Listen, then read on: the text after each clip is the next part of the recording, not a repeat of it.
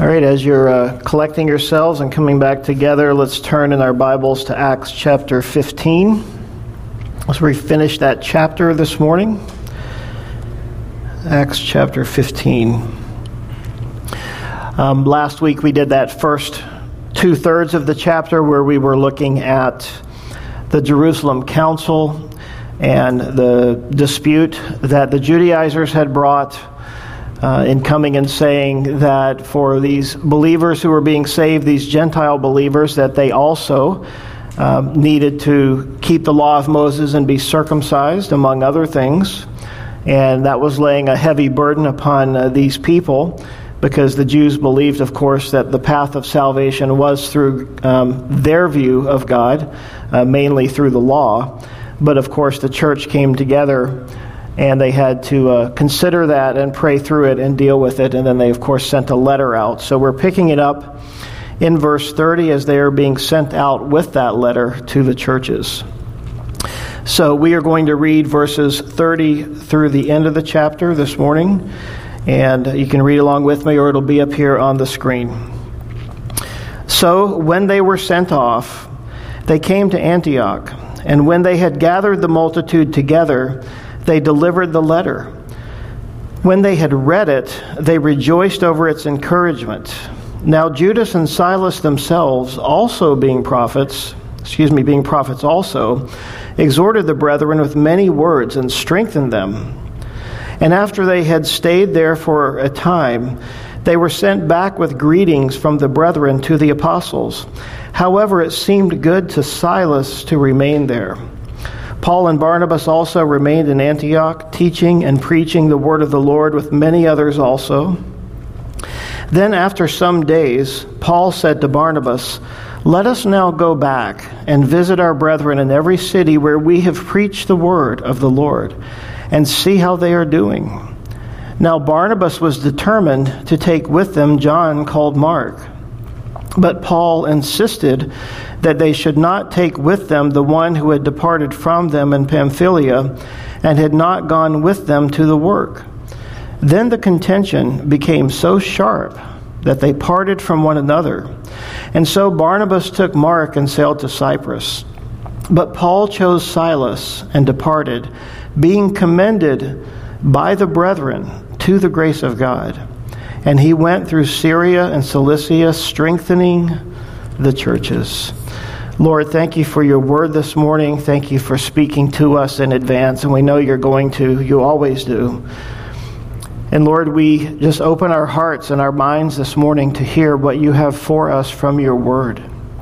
As we consider this both wonderful and at the same time difficult and challenging passage, dealing with brothers who had a dispute, and it caused a separation and a deep disagreement, a deep divide within the church. And so, Lord, we come to consider these things and to humble ourselves, because, Lord, we know that we are prone to these very things, to having contentions and sharp disagreements over things. And so, Lord, show us how to consider these things and how to work through them, and how to just submit ourselves first to you, and then, as your word says, submitting to one another in the fear of the Lord. We pray these things in Jesus' name. Amen. Well, as we consider this morning, we're picking it up, as we said, with them taking this letter from the Jerusalem Council in Jerusalem, and they are going off to Antioch in verse 30. So when they were sent off, they came to Antioch, and when they had gathered the multitude together, they delivered the letter. So who was the they? From our previous passage, it was Judas and Silas. These were men from the Jerusalem church, along with Barnabas and Paul. And so these four men are sent, 2 men from the Jerusalem church, to sort of back up and validate what was written and said in that letter, and Barnabas and Paul, who were both members of the Jerusalem church, but they were more founded and established in the church at Antioch. So they bring the letter to the church at Antioch. And notice it said when they had gathered the multitude together. This was not just a few people. This was a large church. And this is something, of course, if we go back to last week and read through that passage again, the church in Antioch had these Jewish brothers, and many of them Judaizers. Judaizers, by the way, is not a good term. It's a negative term. And when the Judaizers were there, they were antagonizing the body of Christ, and they were saying, you aren't real Christians unless you do these things, as we discussed. Follow the law of Moses, get circumcised. And so now they are gathered sort of with anticipation as this letter is brought to them. Remember, they sent these men up to Jerusalem to take it to the council of the elders, to the apostles, and to ask them, how do we handle this? What shall we do? How do we deal with what they're saying, and what's true, and is it real? Are we not yet, in a sense, completed believers? You see, for the Jew, a Jew went through a passage throughout their life. When they got to 12, they were bar mitzvahed. And of course, as they became an adult male, they would be, quote, completed. And so they would come to this place where everything that they had learned has sort of been brought to fruition, and they've been accepted into the community, not only as men, but as men who love and know the Word of God. And they viewed these Gentiles as people who, like themselves along that journey, had not yet been completed. And so these Gentile believers are now together, eagerly waiting for this letter. So they delivered the letter. And verse 31, when they had read it, they rejoiced over its encouragement. So why was it encouraging to them? Just brief review of last week. They settled the matter of the Judaizers' message. The one that said you must keep the law of Moses and you must be circumcised. They clearly defined what the true gospel was. Paul, in writing to the Galatian church, remember Galatia is a region, and it was a region that Paul and Barnabas visited on their first journey. And we covered it last week, mostly in chapter 14. And if you go back and read chapter 14, they were in the region of Galatia. But when Paul later wrote his epistle to the Galatians, he said in Galatians chapter 1, verse 6, I marvel, this is to the Galatian churches, I marvel that you are turning away so soon from him who called you in the grace of Christ to a different gospel. What was that gospel? The Judaizers' gospel, which is not another, but there are some who trouble you, the Judaizers, who want to pervert the gospel of Christ. But even if we or an angel from heaven preach any other gospel to you than what we have preached to you, let him be accursed. And as we have said before, so now I say again, if anyone preaches any other gospel to you than what you have received, let him be accursed. So Paul was clear, he was emphatic. There's only one gospel. There's not different versions of the same gospel. There's only one true gospel. In Galatians 1, verse 11, continuing down just a little bit in that same passage, Paul says, But I make known to you, brethren, that the gospel which was preached by me is not according to man. In other words, I didn't make it up. For I neither received it from man, nor was I taught it, but it came through the revelation of Jesus Christ. Remember Paul, after his conversion, the Lord Jesus took him aside into the Arabian desert for 3 years. Paul was discipled by Jesus, as we understand it, for 3 years in solitude. And so Paul's referring to that here. I received it through the revelation of Jesus Christ. After he... Remember, Paul got saved not because somebody preached to him, but because Jesus preached to him. Remember chapter 9, the road to Damascus? He's going to persecute the church. He has papers in hand. And as he's going to Damascus, his first stop along his persecution journey, Jesus meets him on the road. He falls to the ground at noonday when Jesus, who is a light brighter than the noonday sun, encounters him. And Jesus speaks to him and he says, Saul, Saul, why are you persecuting me? It's hard for you to kick against the goads. And he immediately says, who are you, Lord? So Paul got saved because Jesus preached to him. And Paul, you see, already knew the gospel. He had already heard it many times. He heard it from Stephen. Remember, he was there the day Stephen was stoned, holding the cloaks of those who were throwing the rocks to kill him. No doubt Paul was probably in Jerusalem on the day of Pentecost. As far as we understand it, he was a part of the Sanhedrin, so he probably was there when one of the trials of Jesus came up. Paul had been exposed to the gospel, so when Jesus encountered him on that day, he didn't have to say a whole lot to him. Basically, Saul, you know who I am. Why are you doing this? You're persecuting my people, you're persecuting me. And remember, Saul went away for 3 days in silence. He was blind, and he waited for Ananias to come. Then Ananias came, that servant of the Lord. And he laid his hands on Paul, and he prayed for him, and he said, receive your sight. And the scales fell from his eyes. And the Spirit came into his life in that moment as Ananias laid hands on him. So all of this is very personal to Paul. And so he says, I received it not from man, nor did somebody teach it, but it came through the revelation of Jesus Christ himself. And then finally in Galatians 2:16 on that point, he says, knowing that a man is not justified by the works of the law, but by faith in Jesus Christ. Even we have believed in Christ Jesus, that we might be justified by faith in Christ, and not by the works of the law. For by the works of the law no flesh is justified. In other words, the law is useless in bringing someone to salvation. It cannot help it. The law does not have the atonement for sin. The atonement for sin comes through the Messiah, Jesus himself, the Lamb of God. So why were they encouraged when they read it? Because the gospel was clarified for them. And all of the chaff and all of the fog and the dust on the issue was blown away. So they were rejoicing. They were encouraged as this letter from the church in Jerusalem was brought to them and read to them. So in verse 32 it says, now Judas and Silas themselves, being prophets, also exhorted and strengthened the brethren with many words.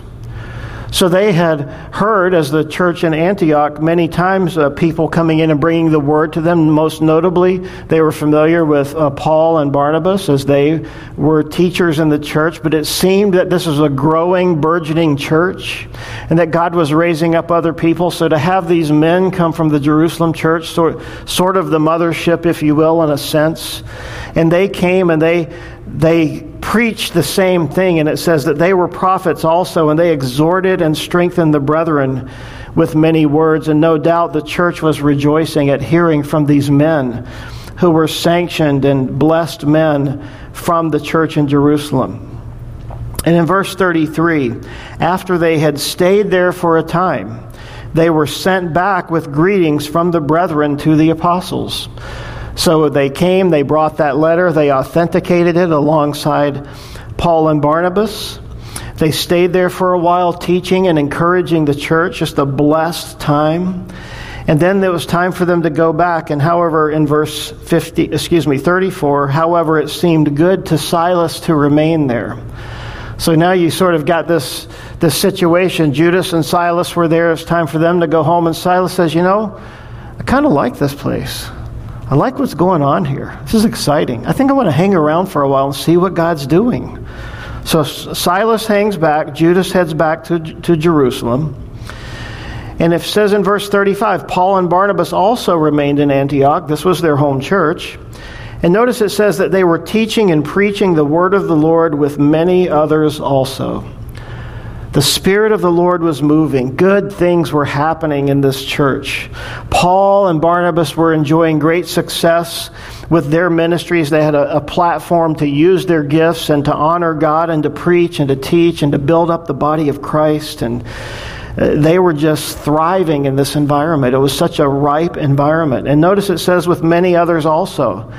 I don't think that's saying that they were there in the midst of a lot of people. I think what it's saying there is that they were teaching and preaching the word of the Lord with many others. In other words, God was raising up and building up other people who also were pastor teachers and prophets and evangelists who had gifts as God was, as it says in 1 Corinthians, severally distributing the gifts of the Spirit to the church. And so the Spirit of God was working.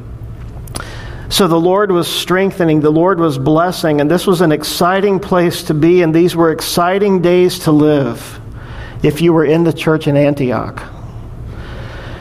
Notice in verse 36, then after some days, Paul said to Barnabas, let us now go back and visit our brethren in every city where we have preached the word of the Lord and see how they are doing. You see, these are shepherds, these are pastors, not just prophets, not just apostles, these are pastors.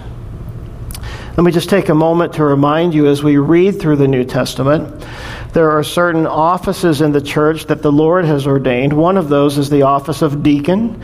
The word deacon means servant. We saw the first appearance of that all the way back in Acts chapter 6 as people were raised up to wait on tables. And as we study the role of deacon throughout the New Testament, we understand that these are people who just sort of have a gift of serving. They're just there to help and to take care of the practical needs of the church and of the people. And they do that so that, as our example goes in Acts 6, remember Peter and the other apostles said it's not good for us to leave the ministry of the word and prayer. You know, we're called to do this, to take care of the people, to minister to the people. You guys figure out how to take care of these practical needs so that we can be free to focus on the ministry that God has given us. So the role and the office of deacon is really an enabling ministry that enables the work of the church to happen and enables things to run smoothly and freely. And then we find, as we read in other places, there's the role of elder. And the two different words are used for that. One sometimes is referenced as bishop. The Greek words can be presbyteros or episkopos. They essentially mean the same thing, though they're different words, and they refer to that role of being an overseer. Sometimes you'll see that word in your translation. And an overseer or a bishop, depending on where you're reading, could be an episkopos or a presbyter, meaning elders. These are the people who are overseeing the spiritual life of the body.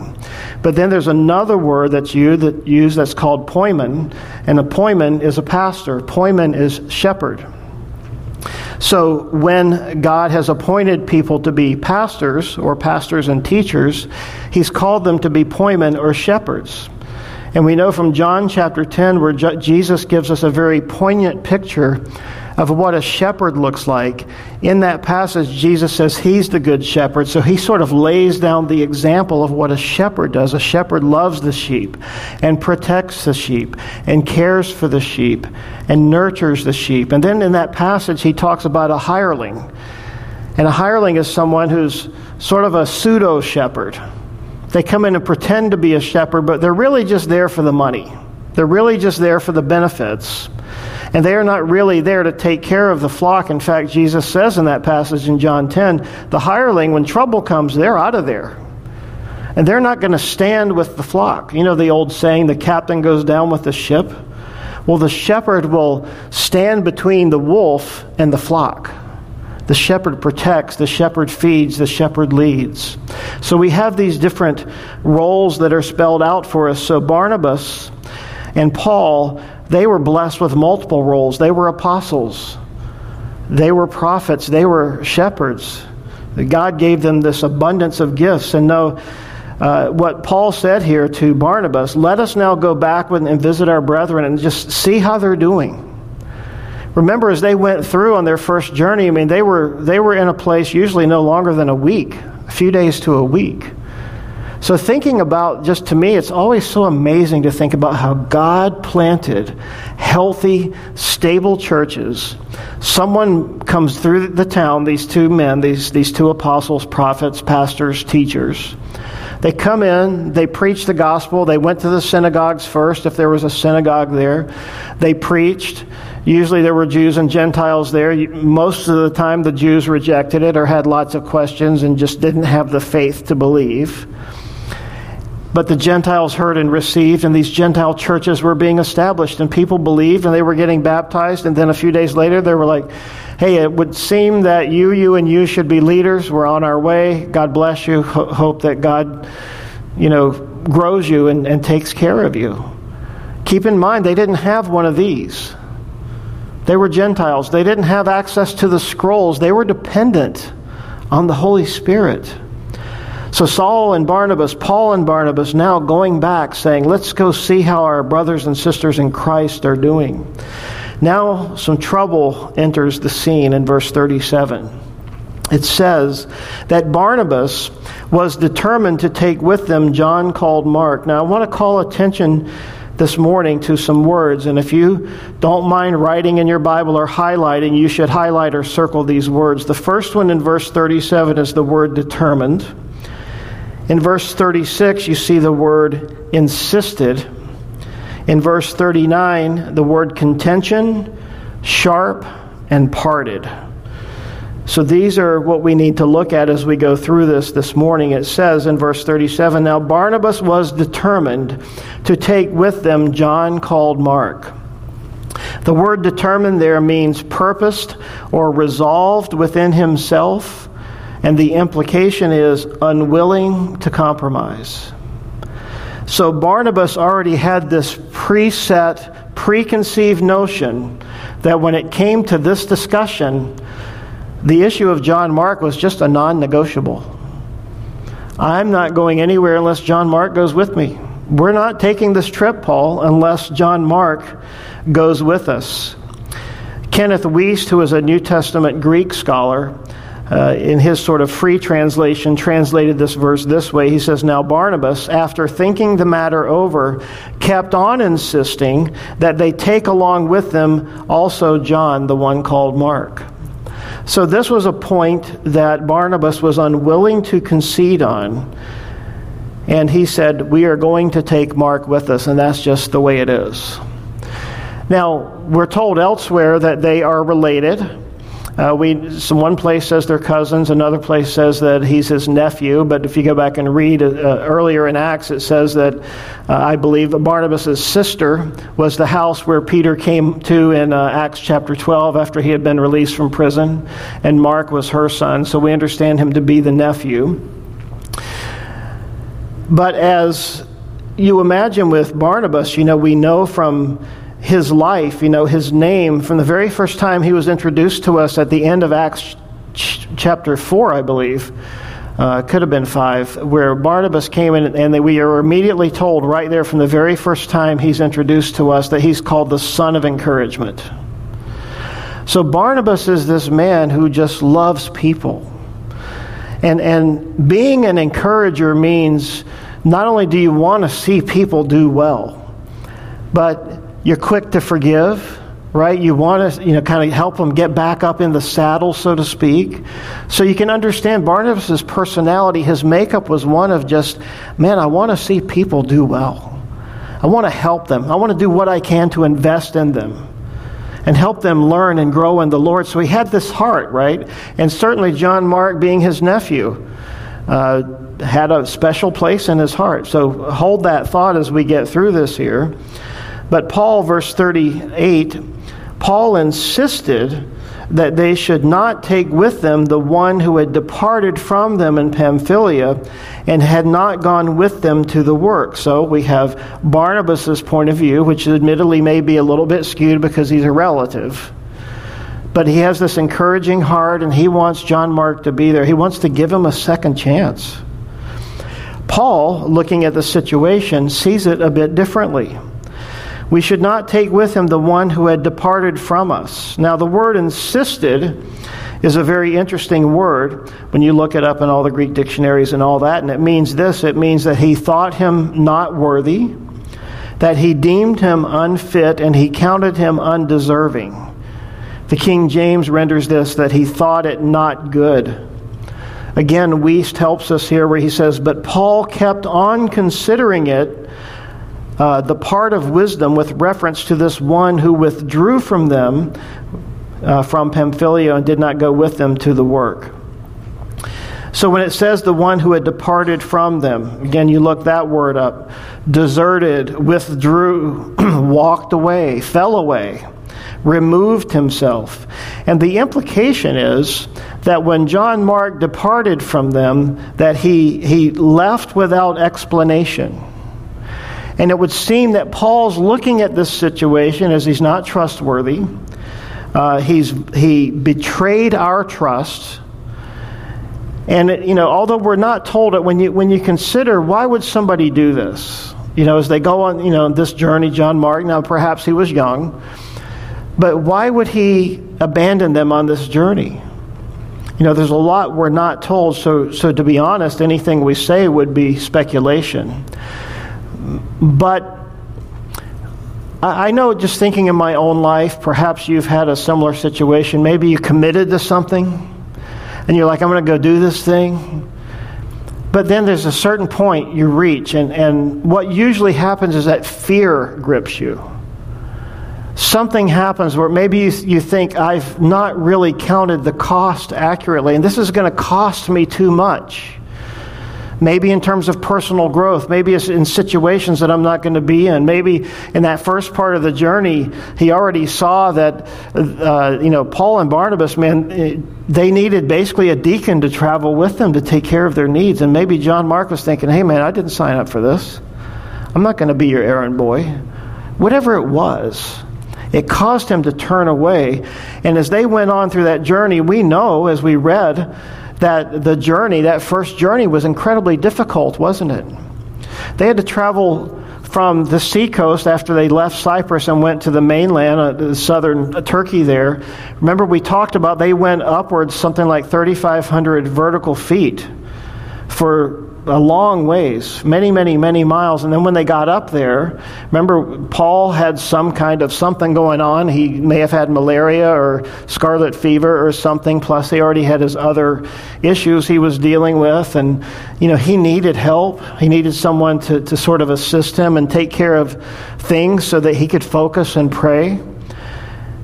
And so when John Mark deserted them, this left a real hole in Paul's heart. Now, you might even look at it, although, again, it's speculation, perhaps Paul was unforgiving even of what happened, but we don't know.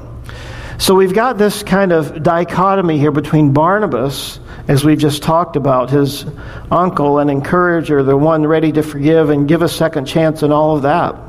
Paul looking back at the great work, the seriousness of the ministry, thinking this journey really is going to be no different than the first one. And what's changed anyway with John Mark? And so Paul looking at this, perhaps thinking the cost was so great on the first journey, we can't really trust this guy again and get into the journey and then have him turn back again. We need someone. We need someone with us. So basically, Paul, I believe, felt that he was not trustworthy, and maybe he said words like, not this time, or he's not yet ready. Maybe he was saying, yeah, I'm willing to give him a second chance, but not now. The cost is too great. So in verse 39, it says, then the contention became so sharp that they parted from one another. And so Barnabas took Mark and sailed to Cyprus. And then we saw that Paul chose Silas and departed. So here in verse 39, remember I said looking at contention and sharp and parted. The contention became so sharp, that's actually a phrase. And that phrase is from a Greek word called paroxysmos or paroxysm. And what it means is to be incited or sort of provoked to contention. It means to have a dispute in anger and irritation, and in a bad sense, the paroxysm is the stirring up of anger. It's a sharp contention. It's an angry dispute. So, in other words, this exchange between Barnabas and Saul was not just a discussion and a friendly disagreement. This was a heated argument. This was an angry argument. And we don't even know, because we aren't told, did this happen in the church? Who witnessed this? Now, Luke, as he records it for us, he was either there or someone relayed it to him. But this is a very serious situation. Remember, we've just been talking about, from the time Barnabas has come on the scene till now, Barnabas has been nothing but a blessing, right? Nothing but a blessing. He and Paul were like this. They were ministers. They had traveled together. And listen, if you've never traveled with someone, not your family, but like on a business trip or something, or you've done a lot of miles. There's a guy I traveled with many years ago. We used to take trips everywhere. We became very close. He's still a good friend to this day. But you get to know one another. You learn to trust one another. And this issue has driven a wedge between not just brothers, but pastors, apostles, prophets, elders. So this contention became so sharp that they parted from one another. This was not a mild gentleman's disagreement. This was a passionate conflict.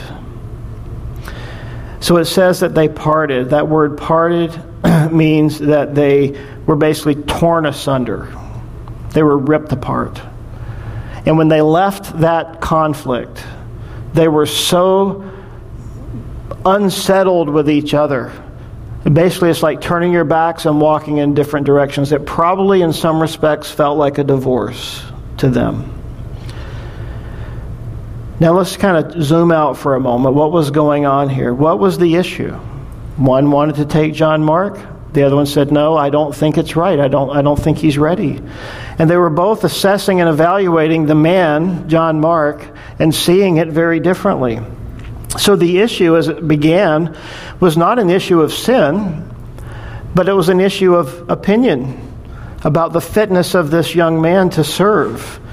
It was an issue of the direction. It was an issue of what they felt the leading of the Holy Spirit might be for them. And if you've ever been through anything like this, a disagreement, it's not a sin issue. It's not that somebody has done something heinous and they need to be brought forward and they need to repent and all of that. This is just two brothers, two pastors who can't agree. So let me stop and give two examples on this before we continue. Many years ago, we were a part of a church. This was long before I became a pastor. The church went through something very similar to this. There were two pastors, a pastor and an assistant pastor, and at that time there happened to be 3 elders. And that's sort of the way the church was run and governed. Well, one day, on a Sunday morning service, and our church had been growing. It had become 300 people. We were having 2 services, and the church was growing. It was a wonderful place to be. We were thriving.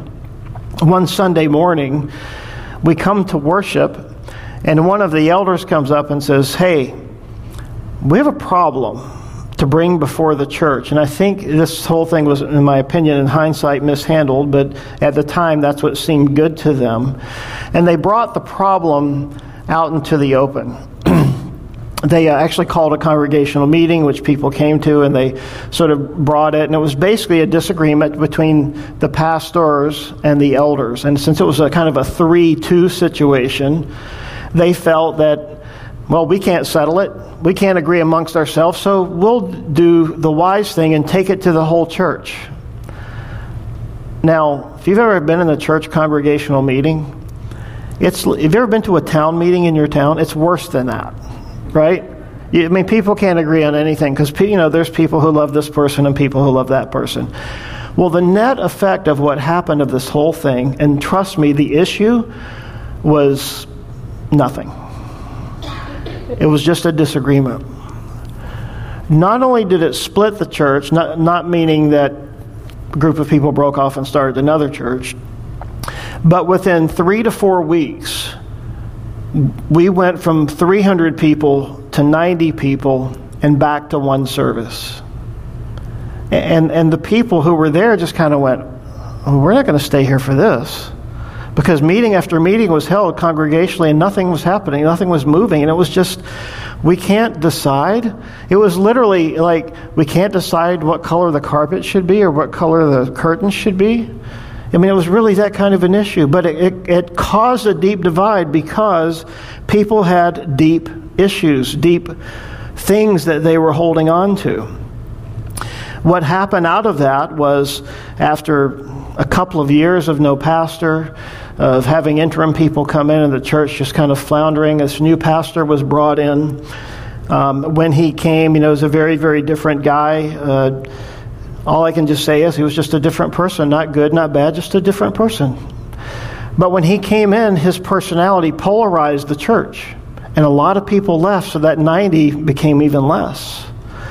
And we became one of the families who, in that situation, we were just in a position of discomfort and disagreement with the direction that the church had taken. And so we felt provoked to leave, and it was a hard thing for us because this had been our church family for like 7 or 8 or 9 years. It was a very difficult thing for us. But that ultimately led us to this thing called Calvary Chapel. So God used it. So one of the first points to understand is that when these disagreements happen, they may not be God's will on the way they're handled or the way they're carried out, but God can still use them, right? God can redeem any situation, and certainly God used it for good in my life. Now, when we come to these situations, we have to ask ourselves questions. Is it worth the cost? Is what worth the cost? Holding my position, insisting that this is the only way. Is it worth dividing from each other over? Is it worth even splitting the church if it's that kind of an issue? And we always have to consider how what we do affects other people. So, is it worth sabotaging potentially or shipwrecking someone else's faith? Because when it's in the church, everything points to Jesus, right? Remember, Jesus said, "They'll know you're my disciples by what? By your love for one another." And these situations speak of anything but love. This just seems like little kids who can't get along. We have to ask ourselves, is this an issue or a position that the Scriptures clearly address? If it's a sin issue, if it's something that's certainly a right versus wrong, then yes, it has to be dealt with, for sure. There's Matthew 18, there's other places that talk about this, and we'll look at some of that in a moment. But often, we have to sort of walk away, meaning say, hey, look, we're going to take a break. We're going to have a little cooling off period. Walk away from each other. Come back later by agreement. Come back and say, okay, we're going to talk about this next week. Let's all take some time to go away and pray and seek the Lord and read His Word and seek the Holy Spirit and say, Lord, examine me. Is there anything in me that needs to change here? You know, on our board, because of these experiences I've had and others, we have, both written in the bylaws as well as the way we operate is simply this. Legally, we do kind of the 3/4 majority. That's what's written in case we ever get stuck. But the way we operate is with unanimity. And so if we as a board come to something that we can't agree on, or maybe one person's dissenting on or whatever, we will table it. And we will say, we're going to go away and pray, and we're all going to wait on the Lord, and then we'll come back together. And that has served us so well. And if we come back again and someone's not on board with it, we'll just continue to wait. We're not going to steamroll somebody, to get through something. And I believe these are good principles that we need to have in our lives when we come to these points of disagreement. These two men who loved Jesus couldn't agree.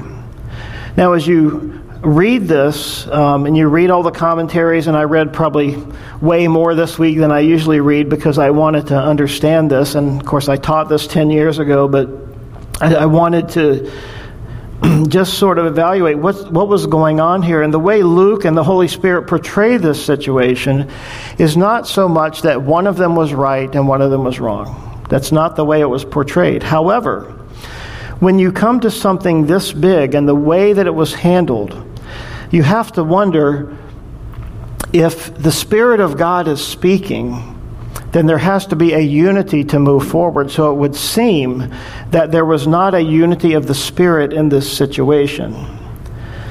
So as we come to verse 40, it says, just previously here it said, the contention became so sharp that they parted from one another. So Barnabas took Mark and sailed to Cyprus. So Barnabas just said, we're out of here. He grabbed Mark and said, get your coat, we're going. And they left. Verse 40, but Paul chose Silas and departed.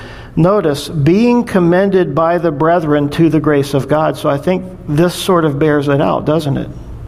Remember back in Acts 13 when they were sent out? How were they sent out? Hands were laid upon them. They were commended to the grace of God. We're at the the fountainhead of the second journey, what happens here? This situation happens, this split, this difference of opinion. And Barnabas kind of leaves in a huff with Mark. Paul, however, is commended by the brethren to the grace of God. And that usually means they pulled them together, they prayed for them, they laid hands on them, just like we did with Jesse this morning. And I would like to point out to you here, and I think it's an observation, and I would say it this way. Paul was sent, but Barnabas went. And it's unpleasant, right, to think of this. In fact, as you read the commentators, almost all of them say, well, this was a tough situation, but God apparently wanted 2 missions teams. So he split them up, and Barnabas and John Mark went here, and Paul and Silas went there. But here's the observation. Barnabas is mentioned 28 times in the New Testament, 24 of them in the book of Acts, but after this point, he's never mentioned again. Now later, he is mentioned in other scriptures. We'll get to that in a moment.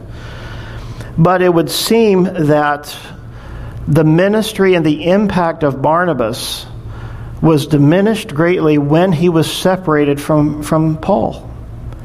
So this leads me to think, at least, that Paul may have been the one who was led by the Spirit and that Barnabas probably not. However, the way that it was handled, I think we can all agree, was not a healthy, wholesome way to handle the conflict.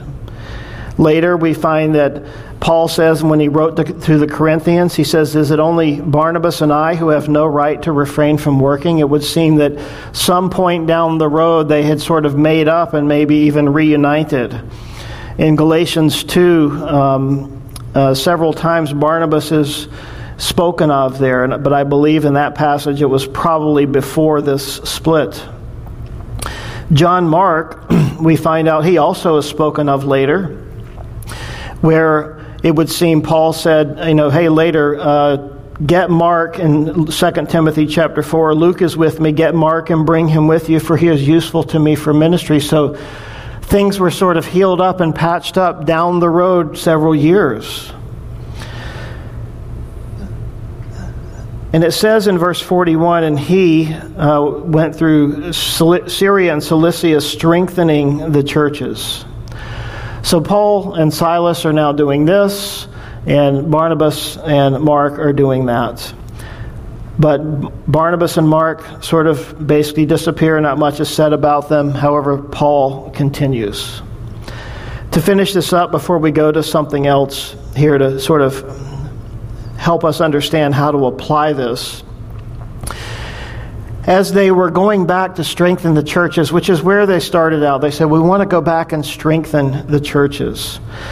Paul's now traveling with Silas. So what did God do in bringing Silas in to fill the role that Barnabas had? Well, remember, Silas was a member of the church in Jerusalem. Remember, they were going back to not only strengthen the churches, but to take that letter also to those churches where the Judaizers had gone in and done the same thing to those churches that they did to the church in Antioch.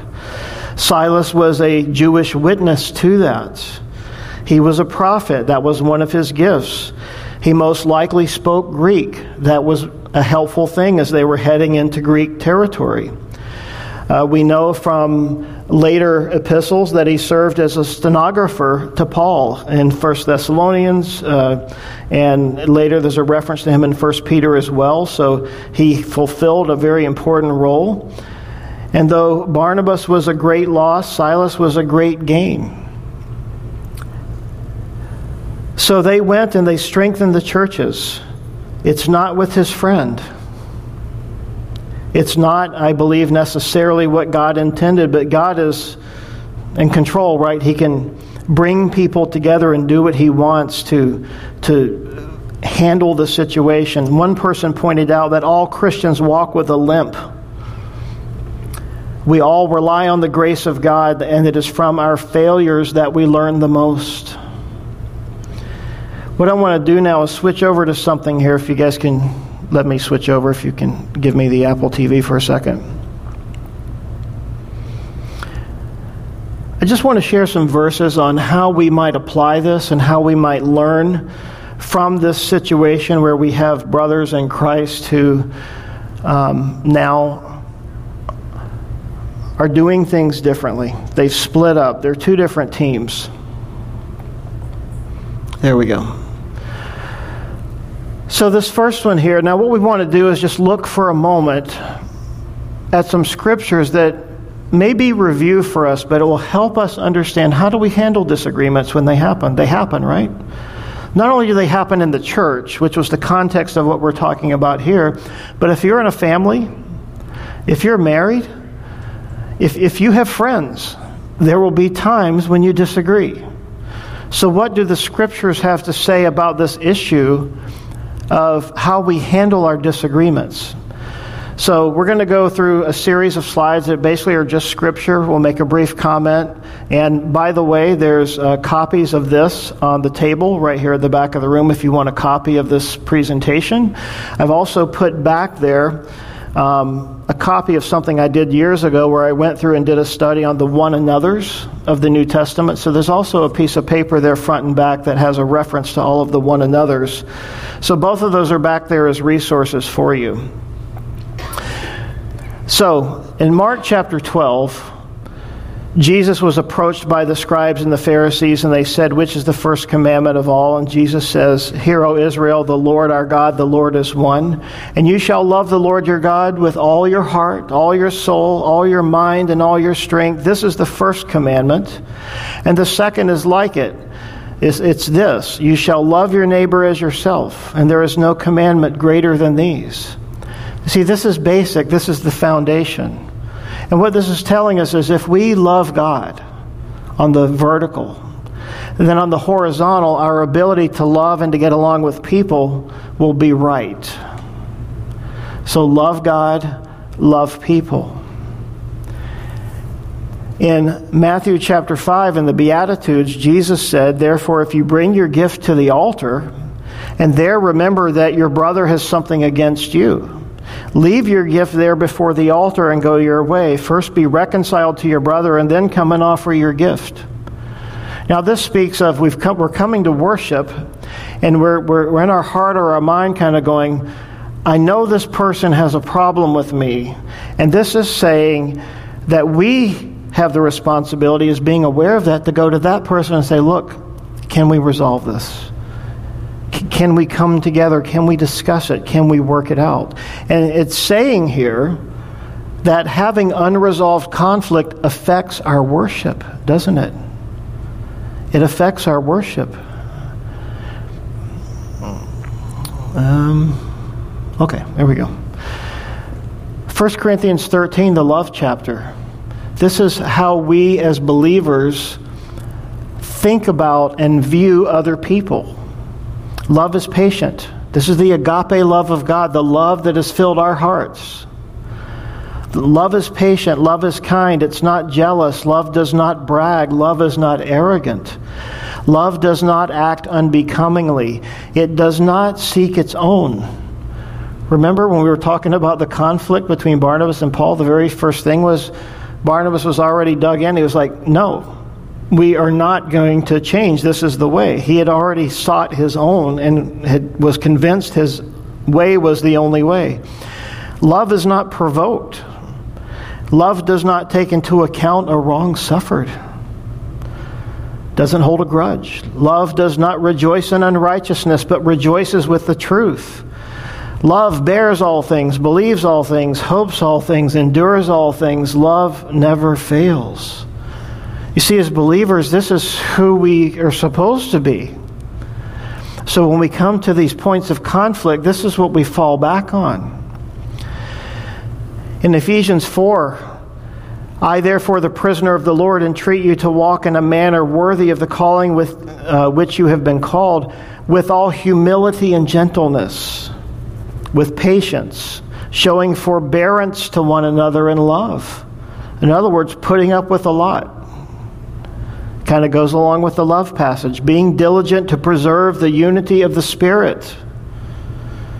The unity of the body and the greater good is far more important than my opinion on something. How about When we get into those heated conflicts and we say things that we regret later. Ephesians 4:29, let no unwholesome word proceed out of your mouth. Ouch. But only such a word as is good for edification, according to the need of the moment, so that it will give grace to those who hear. That one right there is something that we probably all have to deal with, right? Do not grieve the Holy Spirit of God, by whom you were sealed for the day of redemption. How do we grieve Him? By the stuff that comes out of our mouth. And didn't Jesus say, out of the abundance of the heart, the mouth speaks? And where's the issue? The issue's always in our hearts, isn't it? Let all bitterness and wrath and anger and clamor and slander be put away from you.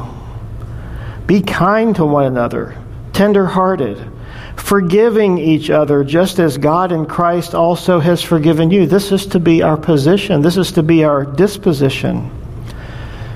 And in like manner, he says in Romans 12:10, be kindly affectionate to one another. All right? So, sorry, we've lost the connection here for some reason. Try that again. See if we can get it back. If not, I'll just continue to share it with you. So, okay.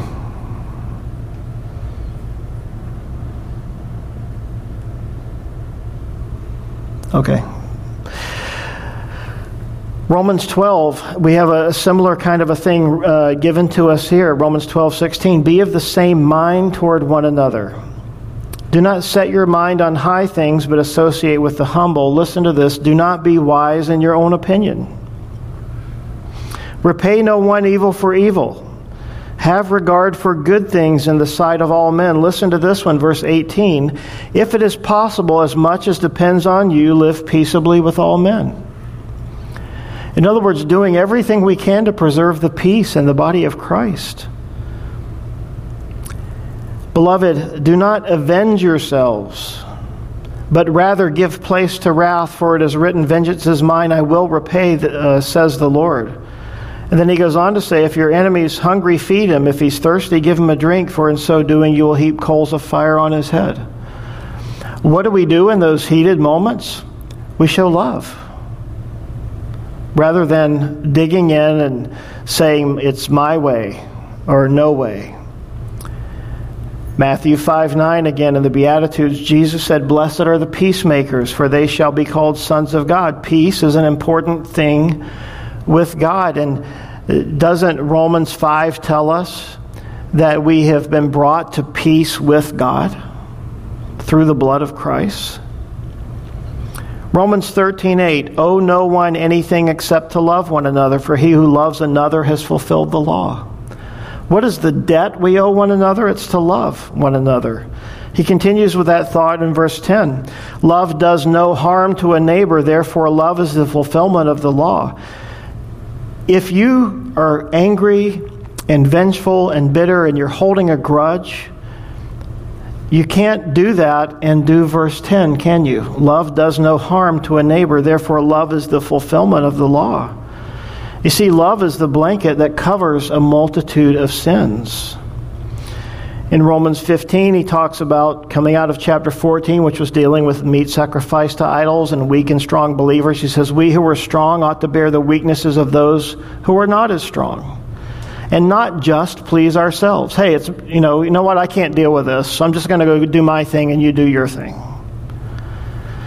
Each of us is to please his neighbor for his good, to his edification. Wow, imagine if we actually did that in the church of Jesus Christ, if we actually lived to please one another.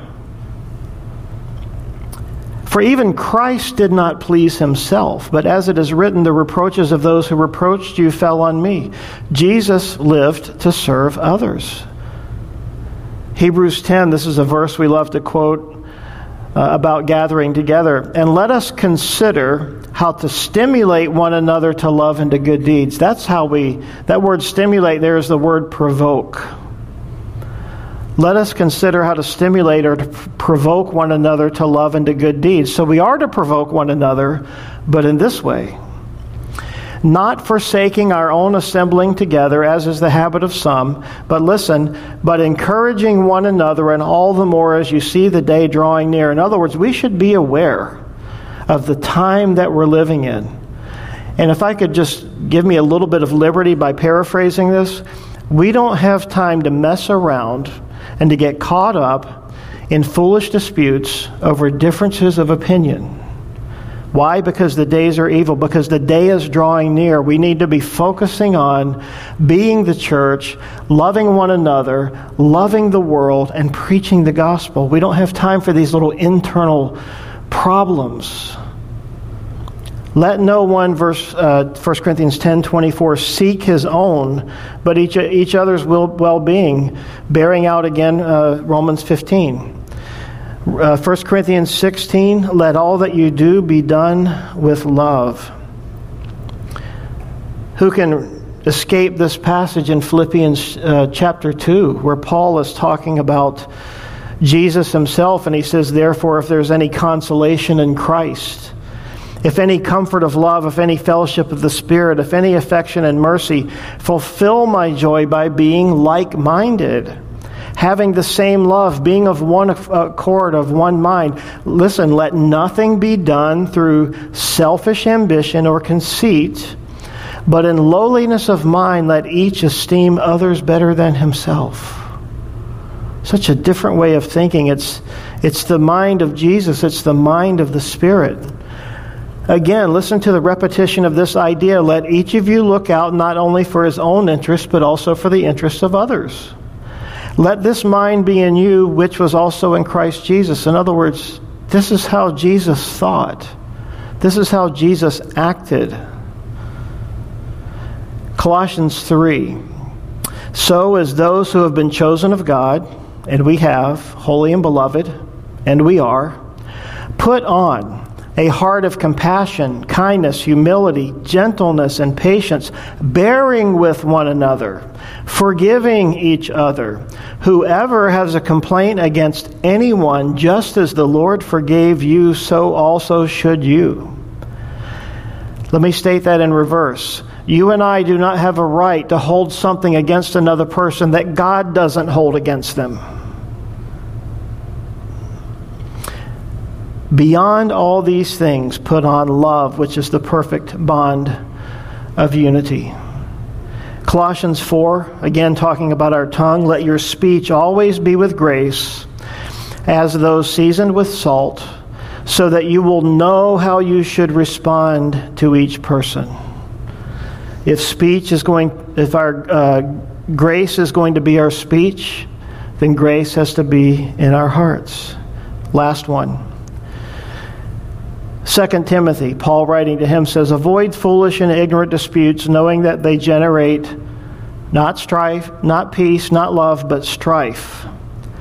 And a servant of the Lord, now these are pastors and elders and deacons, and a servant of the Lord must not quarrel, but be gentle to all, able to teach, patient, in humility, correcting those who are in opposition, if God perhaps will grant them repentance so that they may know the truth. So there's a wide application to that one. Titus 1:7, a bishop, a leader, an elder, must be blameless as a steward of God. Listen, not self-willed, basically seeking your own, not quick-tempered, not given to wine, not violent, not greedy for money, but hospitable, a lover of what is good, sober-minded, just, holy, self-controlled. Self-control is a fruit of the Spirit. And finally in James 3, but if you have bitter envy and self-seeking in your hearts, do not boast and lie against the truth. This wisdom, could be also in quotes, this quote, wisdom, does not descend from above, but is earthly, sensual, and demonic. For where envy and self-seeking exist, confusion and every evil thing are there.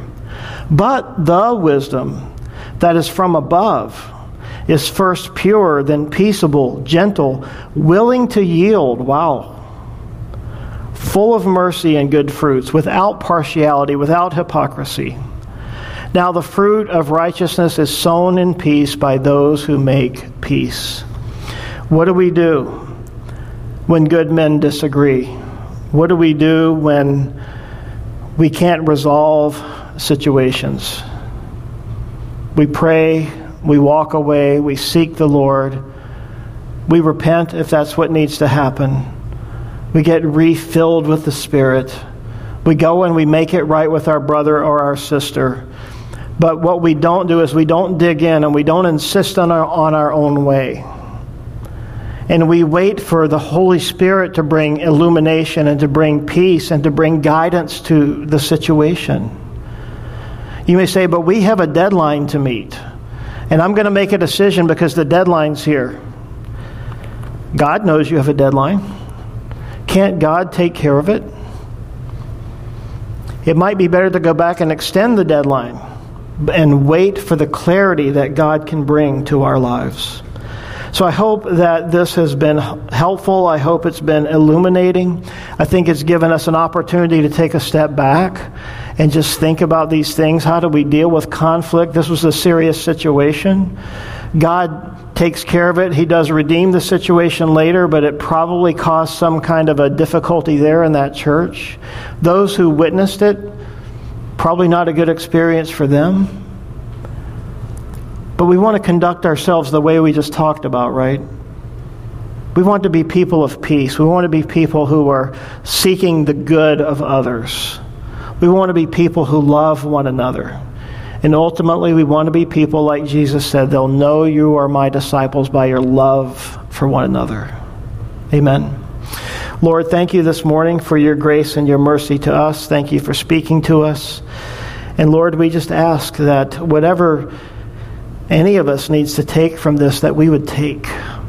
We would be open and that we would receive. And Lord, if there's something we need to make right with somebody, then that we would do that. And Lord, that we would be open, that we would be willing to change, and that we would trust you to work it out. Because, Lord, you're bigger than all of this.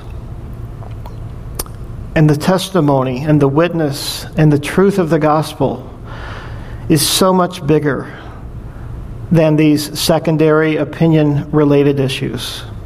So, Lord, help us to be people of grace, people of mercy, people filled with your Spirit, people who love one another.